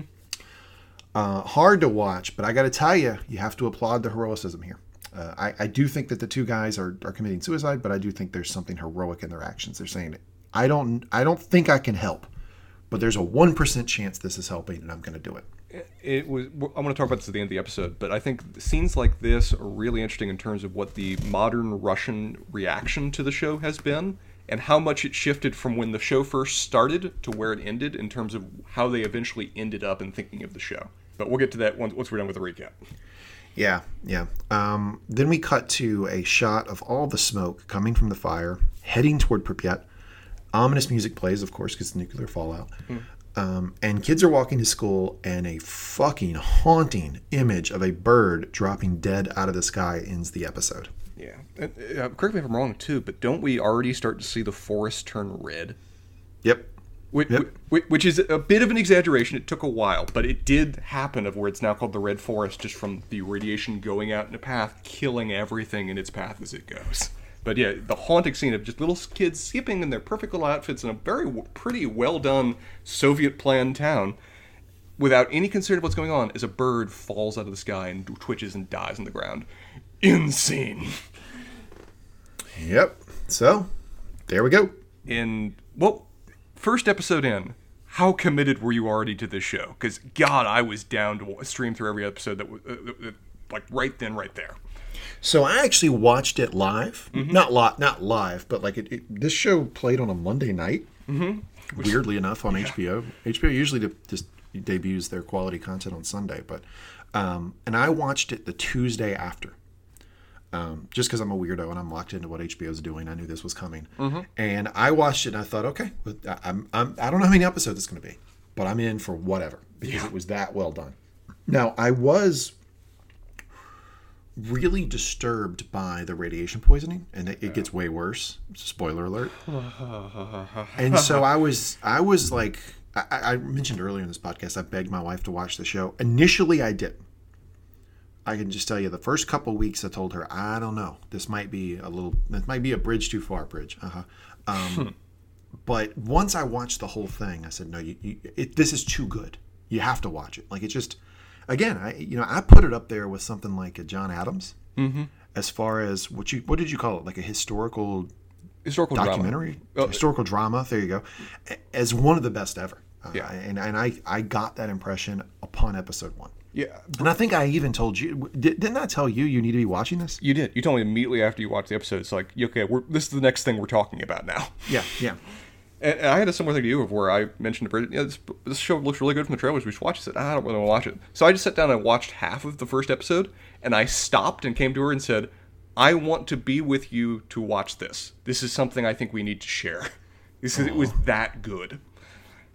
And she came in and watched it, and we powered through 5 episodes in like 2 days. Just because it was that incredible of a show. Yeah, but, and the listeners to the channel know that in the latest Whiskey on the Weekends, I tricked you. Whiskey on the Weekends is a podcast we do where we all send whiskey to each other, and then we drink it and we talk about it and we just fuck around. And I lied to Spencer about which bottle he was drinking, just to see if he could tell the difference. Spoiler alert, he kind of didn't. Although kind of did.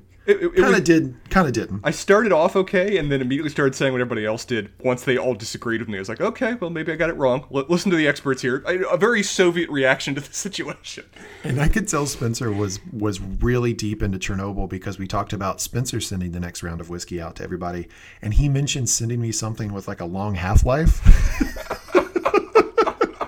He's gonna send me radiation poisoning, and when he texted that to us, I was like, "Oh, okay." Spencer is deep in Chernobyl right now. I was episode 4 right then. I was watching, them research what was happening to the workers of this plant. I was like, okay, we'll see if I can get something imported from Pripyat to send to him anytime soon.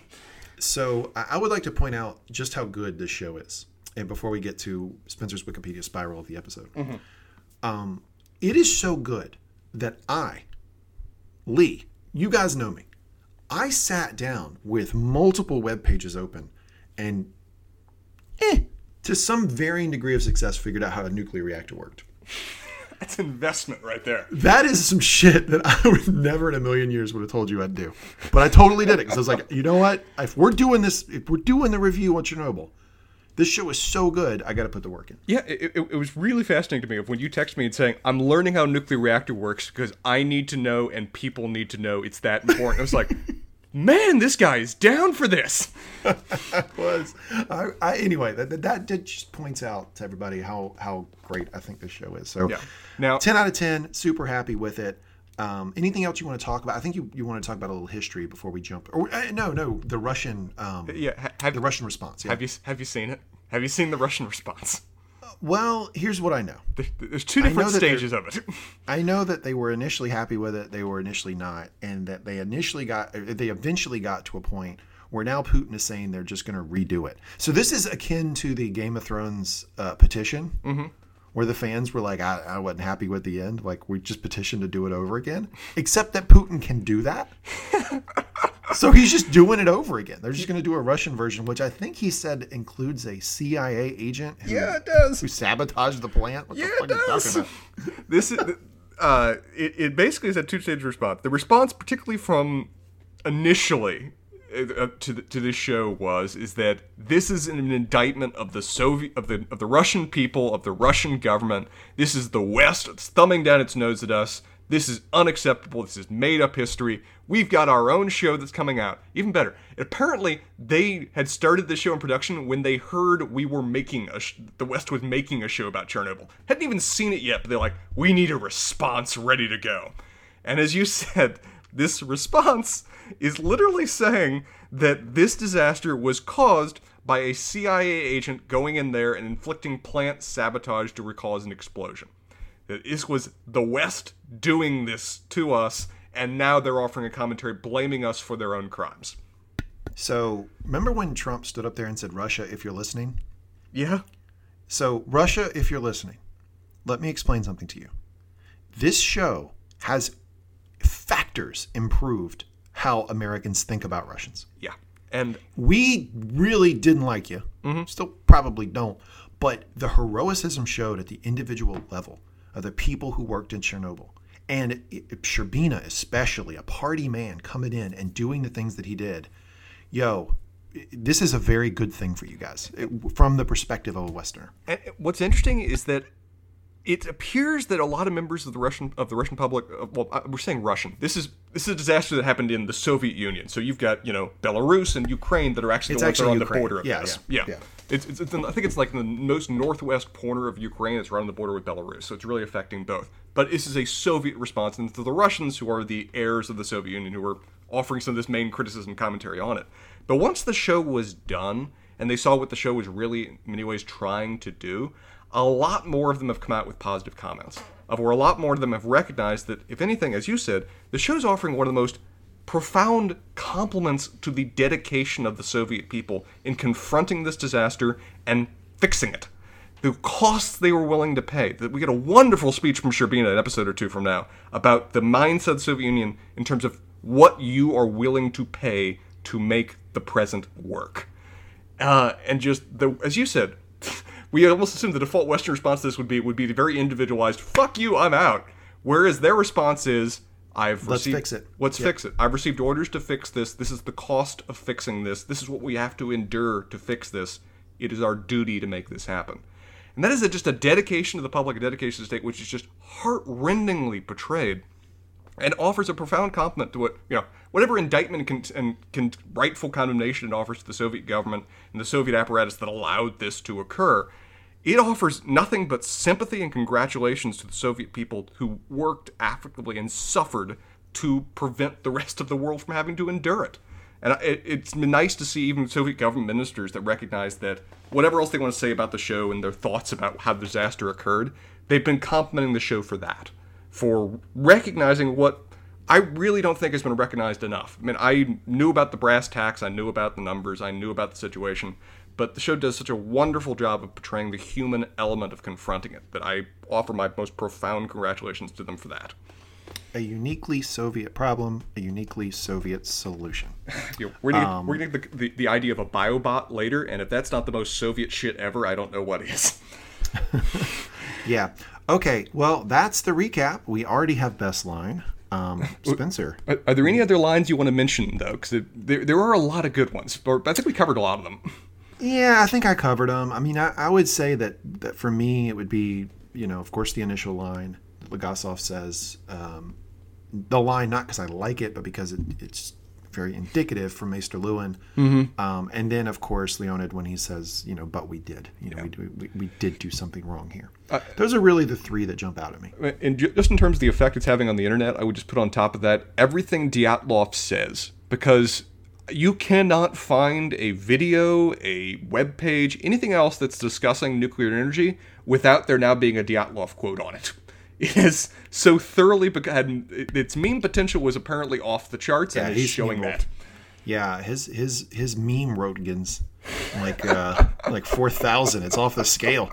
It is. I mean, Paul Rudd does a wonderful job with the role. He really makes you hate this man so goddamn much. And he has some very memorable lines in this. I would throw on top of it as well. We talked about them all, but pretty much any scene or any line that Sitkinov is in, or perhaps that guy, the guy's name, is just very well played, very heartrending, and very well set out.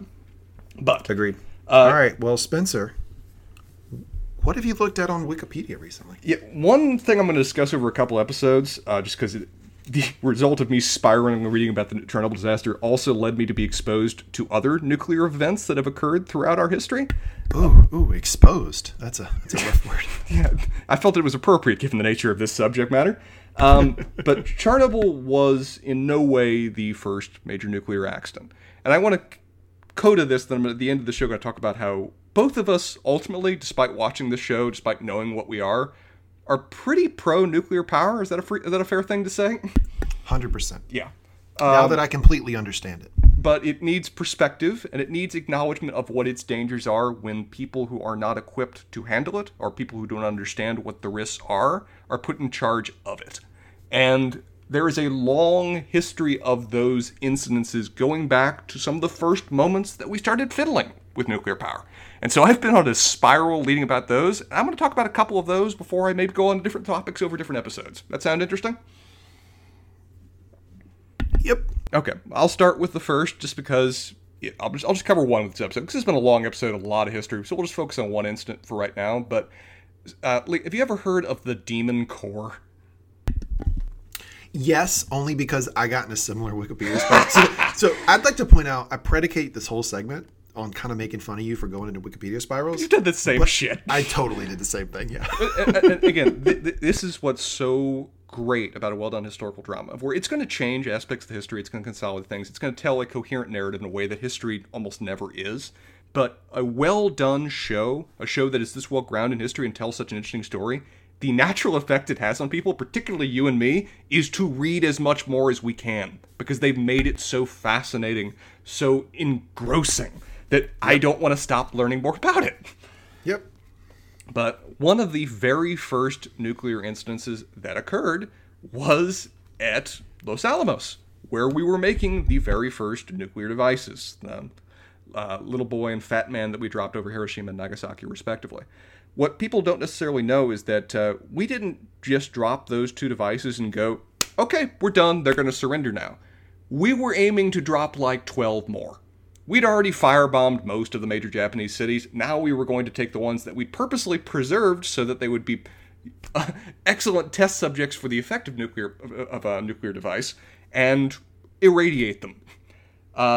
We had a third device that was ready to go that we were planning on. We had a third device that we already were building at Tinian, and wow. they were shipping. Yeah, I'm learning something, Spencer. Thank you. Oh yeah, that. They had already building it Tinian.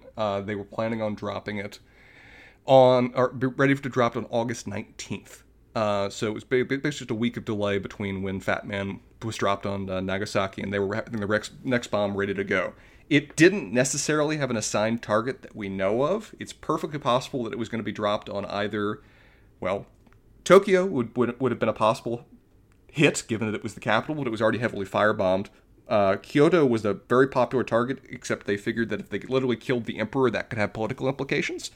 So it's pretty likely they were going to drop it on Kokuro, which is in Kitakyushu, which is a major city of more than 1 million people today, and was actually the original target of the second bomb, but there were too many clouds, and so they went to a secondary target in Nagasaki. But they were going to fix that problem with a new bomb. God, that sucks for the people in Nagasaki, right? Shit, it's a cloudy day, therefore I'm dead? Yeah, it essentially was a cloudy day, therefore let's miss our main target, let's go to another target. And even then, in Nagasaki, they missed. They dropped it into a valley off the side and just killed everybody there, rather than actually hitting their intended target. But they were getting a third bomb ready to go, and they were part of the threat they sent out to Japan was, we're going to keep dropping these till you stop. And on August 15th, Japan announced the surrender with two main motivations being, A, their firebomb. Well, motivations being they've already firebombed every one of our cities, but they didn't really bother to mention that because the Japanese just endured it. They've dropping nuclear devices that we don't understand. They apparently have more. And oh yeah, the Russians just invaded and destroyed our entire army in Manchuria. We kind of need to stop now. So they stopped on August 15th, 4 days before this next device was going to be ready to be dropped on wherever it was going to go. Can we draw a parallel here to like war and an MMA fight? Sure. What are you doing? Well, when in an MMA fight, like you get somebody in an arm bar or, an ankle twist or something, usually people tap pretty quickly. Yeah. The Japanese waited till that bone was broken. Japanese waited until we were hitting them with the now pulled off severed limb in terms of the situation that they were in. It was astonishing how long they went. In part because Japan was no longer a political run government. It was no longer really effectively an emperor. It was a military state. And the military was not in any way about to admit that they had failed. And were willing to make the people of Japan endure whatever it took to just be defiant in the face of death. Which, if we were talking about, very authentic, on-point national responses, that was a very authentic Japanese response at the time. But they surrendered because the emperor purposely intervened and had to actually endure an attempted coup from the military rather than have them accept it. But they surrendered on August 15th, 4 days before this device was going to be deployed. This device in question, talk about, was basically built around the same parameters as the Fat Man bomb. It was a core, which was later known as the Demon Core, about 3.5 inches in diameter of a mixed plutonium-gallium alloy. Just to give you a hint of how dense this thing is 3.5 inches in total diameter, but weighs 14 pounds. That's the level of density you're seeing when you're talking about plutonium at play here. Jeez. Yeah, this is a hell of a device. You get Zion Williamson dense. You get 2.5 milk jugs compressed into a device that's smaller than the palm of your hand. It is devised to be just below critical mass, subcritical. Critical mass is essentially the necessary amount of plutonium in place to generate a constant nuclear fission, to constantly generate energy, to constantly emit radiation. It's meant to be 5%. I know what that is. What'd you say? I said I know what that is. Yeah. It's meant to be 5% below that, which most of the way that they built the Fat Man device, which was our major nuclear bomb for several years after this, was they would take this device, which was about 5% below, and they would essentially compress it a little bit. And that compression would be enough to render it supercritical, prompt critical, and then boom, for massive release. There's a couple other ways you can do that. You can compress it. You can essentially make it a little bit bigger, adding a little bit extra nuclear fuel to it. Or you can reflect these neutrons that you talked about back into it. Because most of the time the neutrons are just firing off randomly in various places, in which in the nuclear reactor they're being caught by the water, the steel, and the concrete that's around it to keep it in place. But in a nuclear bomb, you want to direct them in so that all the nuclear fuel, reacts and blows up. One of the tests that we continued to do at Los Alamos immediately after they had no more active need of dropping these things, but still had orders to produce them for the new nature of what they were going to be used for, was to test how close each of these cores was to being supercritical. Because that was an important part of knowing what additional reaction they needed to put on it to generate the most nuclear effect, to use up all the nuclear fuel in an efficient manner. Because a lot of the initial devices, particularly Little Boy, were very inefficient, weren't using most of their nuclear fuel the way they wanted to. They wanted these to be much more lethal and kill more people. In the immediate days after the Japanese surrender, they were performing a variety of tests using what were called neutron reflectors, essentially bricks of tungsten carbide that they were surrounding this core with, so that all of the neutrons that it's just constantly firing out are now being reflected back in. They're seeing how many of those bricks they can assemble around this core before it goes supercritical. Of course, this being 1945, and us still flirting with the concept of what this was all being done by hand in an open room in just a regular wooden office building. Yikes. Yeah, we wouldn't assign a lot of blame to the Soviet Union for, their various problems and deficits, whatever else.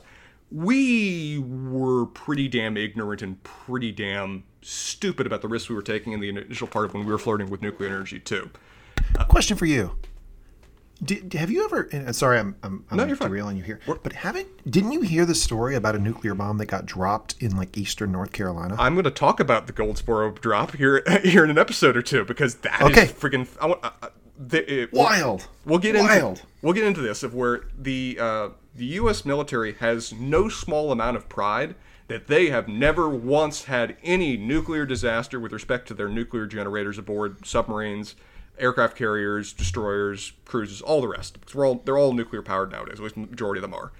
That is really ignoring the fact that they have straight up lost lots of nuclear devices, of where they've just been carrying them in bombers that have come apart, and the devices have dropped on American soil, on foreign soil, and have never been recovered.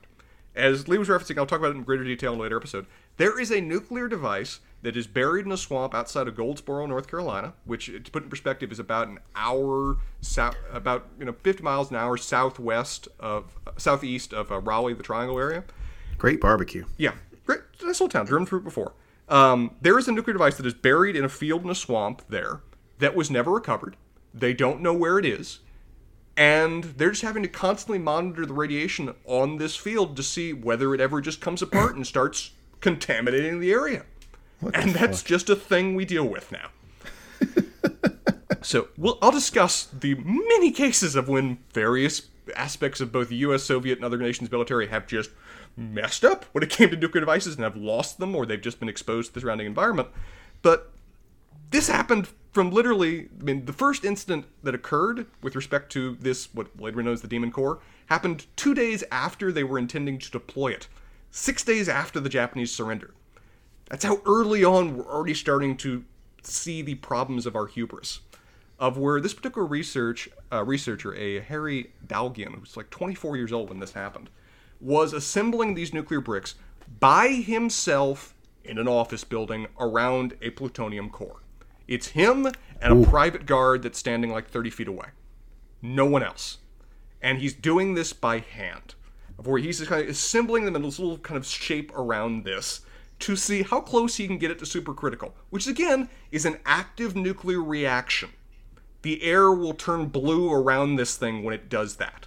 He doesn't want that to happen. He's testing as it gets closer to it so he can pull away, but he's doing this by hand, alone, with little bricks of tungsten carbide just moving into position. This is the scale of our scientific rigor we're going about these experiments in the early going. The problem happens of when he's got this thing kind of sitting in a bowl in the middle of this sphere, of where he's moving the little tungsten carbide bricks around to get them closer and closer so that he's reflecting enough neutrons back so he can see how close it is to the supercritical point. Because they think it's about 5% away. He realizes one's getting a little bit too close and he's trying to stack them together. And so he picks one up and he makes a critical error in terms of he carries it over the core. Not around it, over the core. Uh-oh. This is a problem because he drops it right on top of the core. Uh-oh.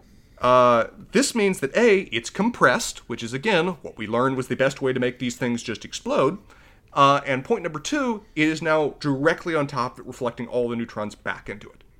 This thing instantaneously goes supercritical and blue shifts the air around.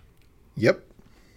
He, by hand, realizing that he's fucked up, reaches into this active nuclear reaction that's occurring, grabs the brick, and throws it away.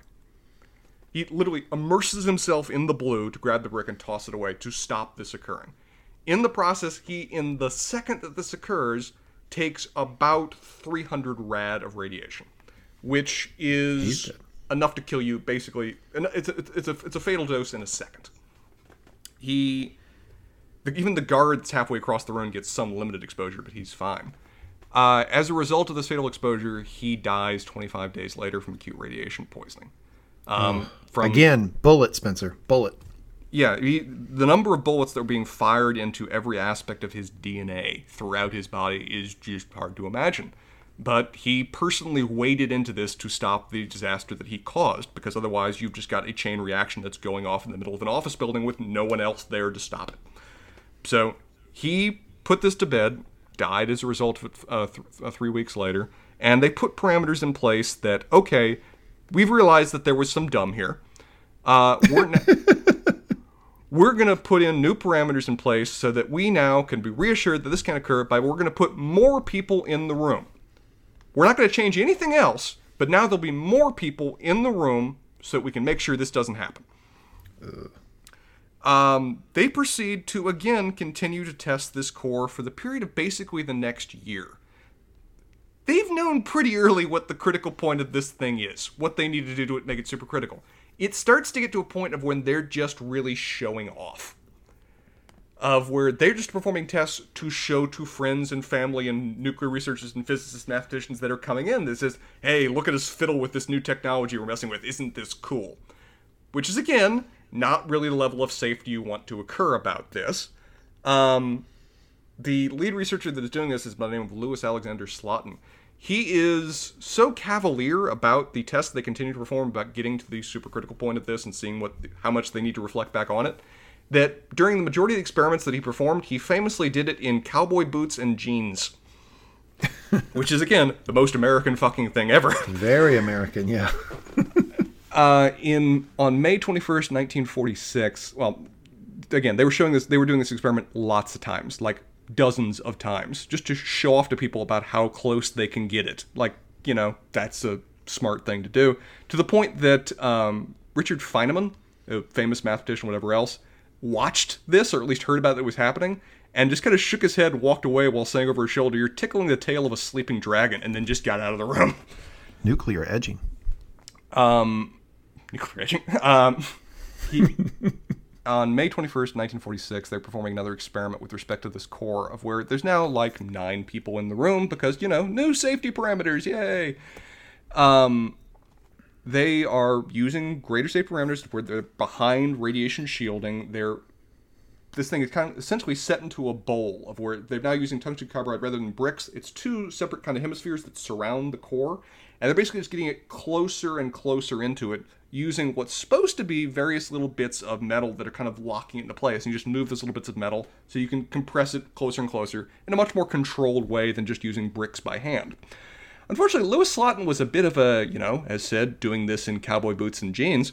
So rather than use these little metal shivs that you could very carefully control and adjust remotely or whatever else, he's got 2 screwdrivers that he's just kind of wedged between the hemispheres of this tungsten carbide spheres that are around this, and he's just kind of rotating the screwdrivers to adjust how close it is.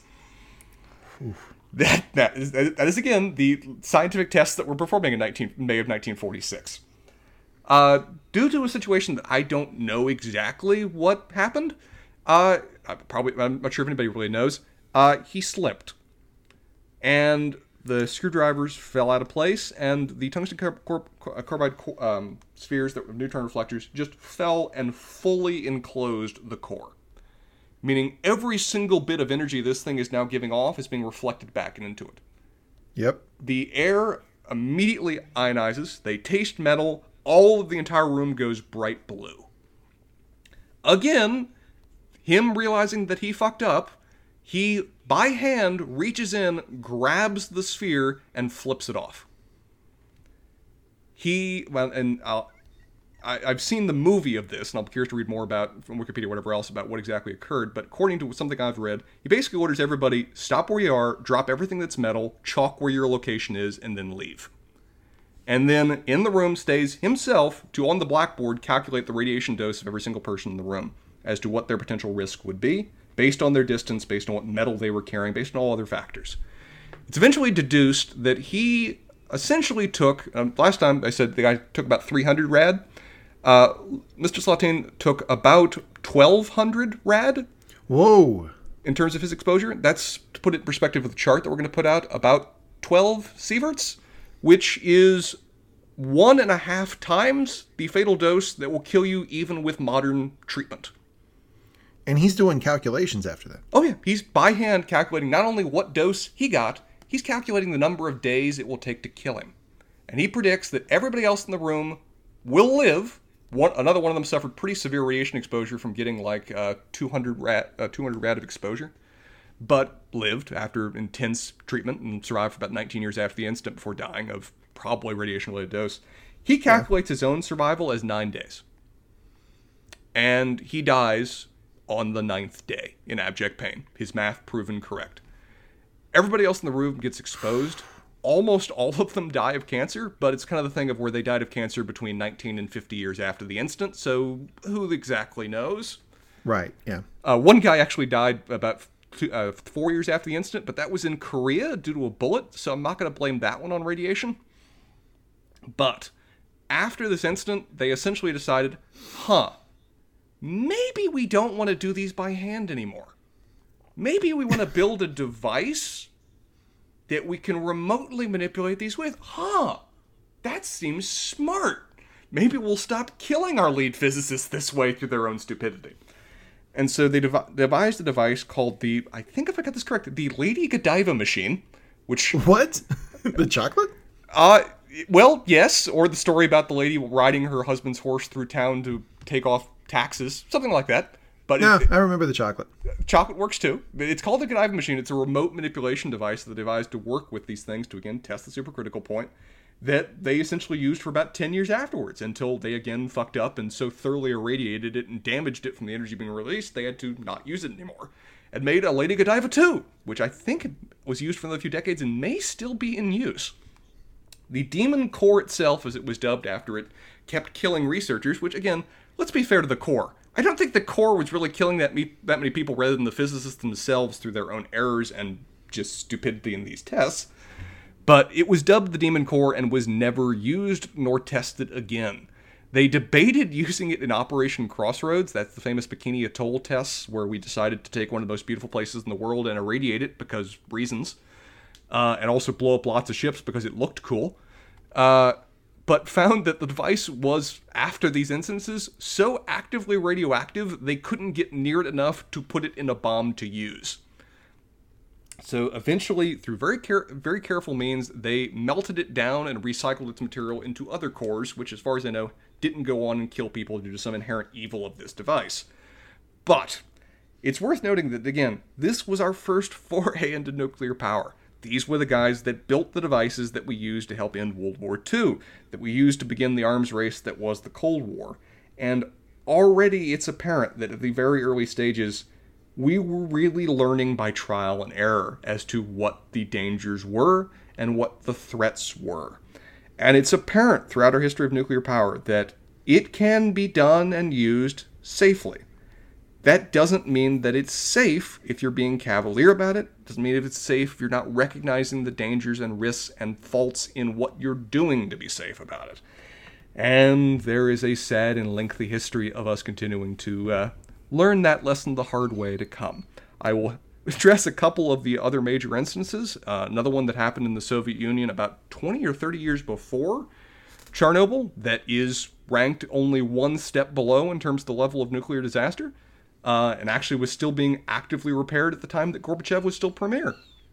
But that is for another episode, another discussion, and I am looking forward to my continued Wikipedia dive into everything else that the Chernobyl page leads me into.